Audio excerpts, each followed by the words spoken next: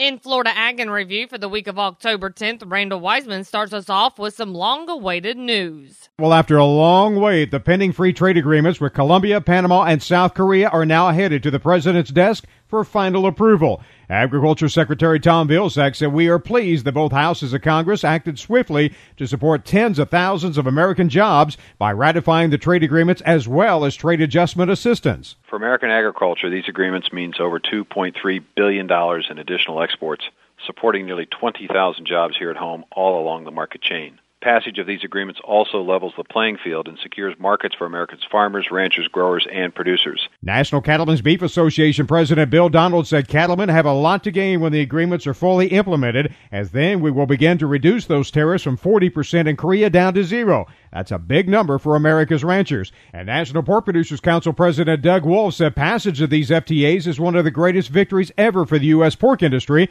and now call on the U.S. and these 3 FTA partners to get the agreements implemented ASAP. And now with some less positive news, we had this report. Well, Florida's legislative session is still a few months out, but committee weeks have already begun.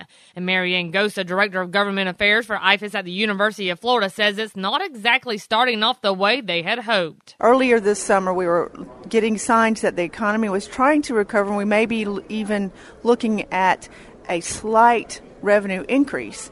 But this past week, the news was really bad, and we may be looking at up to a $2 billion deficit in the budget. So one more year of budget cuts, it looks like. However, even with the continuing threat of budget cuts, Gosa says they are trying to remain optimistic. The good part about going through this budget cut is the exercise of stepping back and taking a look at what is our core mission, what's the most important thing that we do. We've become leaner and stronger, and essentially I think we're poised. We're really in a good position for when that economy comes back, that we can really take advantage and grow and do what really needs to be done.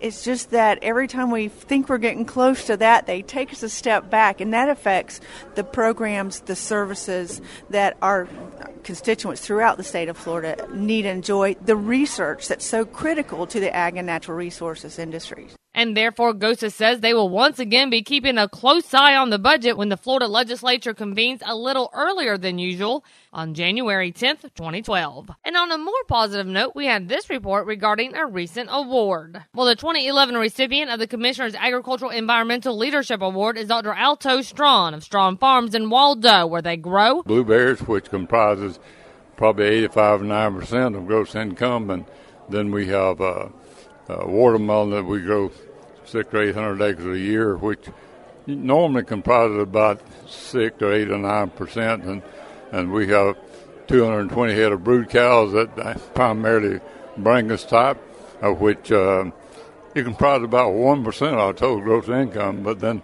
my wife and I both majored in animal science, so you hate to admit you don't know how to make a living out of what you're supposed to know the most about.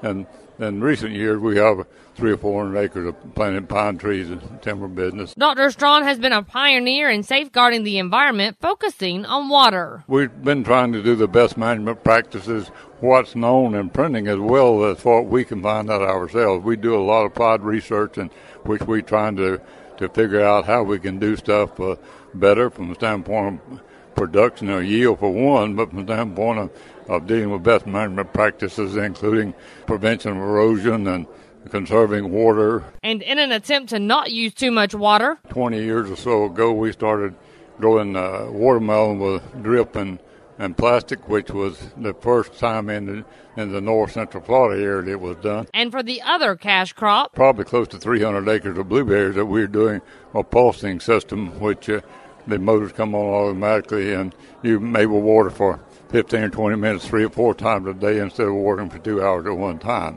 And from best management practice and standpoint of prevention of nitrates and phosphates, that's probably the best that I've ever seen. Dr. Strawn received his award this past week at the 2011 Florida Farm Bureau annual meeting. And we'll wrap up for this week with Everett Greiner. You mentioned names like John Deere, George Washington Carver, even Thomas Jefferson, and anybody would know you're talking about agriculture. See, they're all members of the Agriculture Hall of Fame.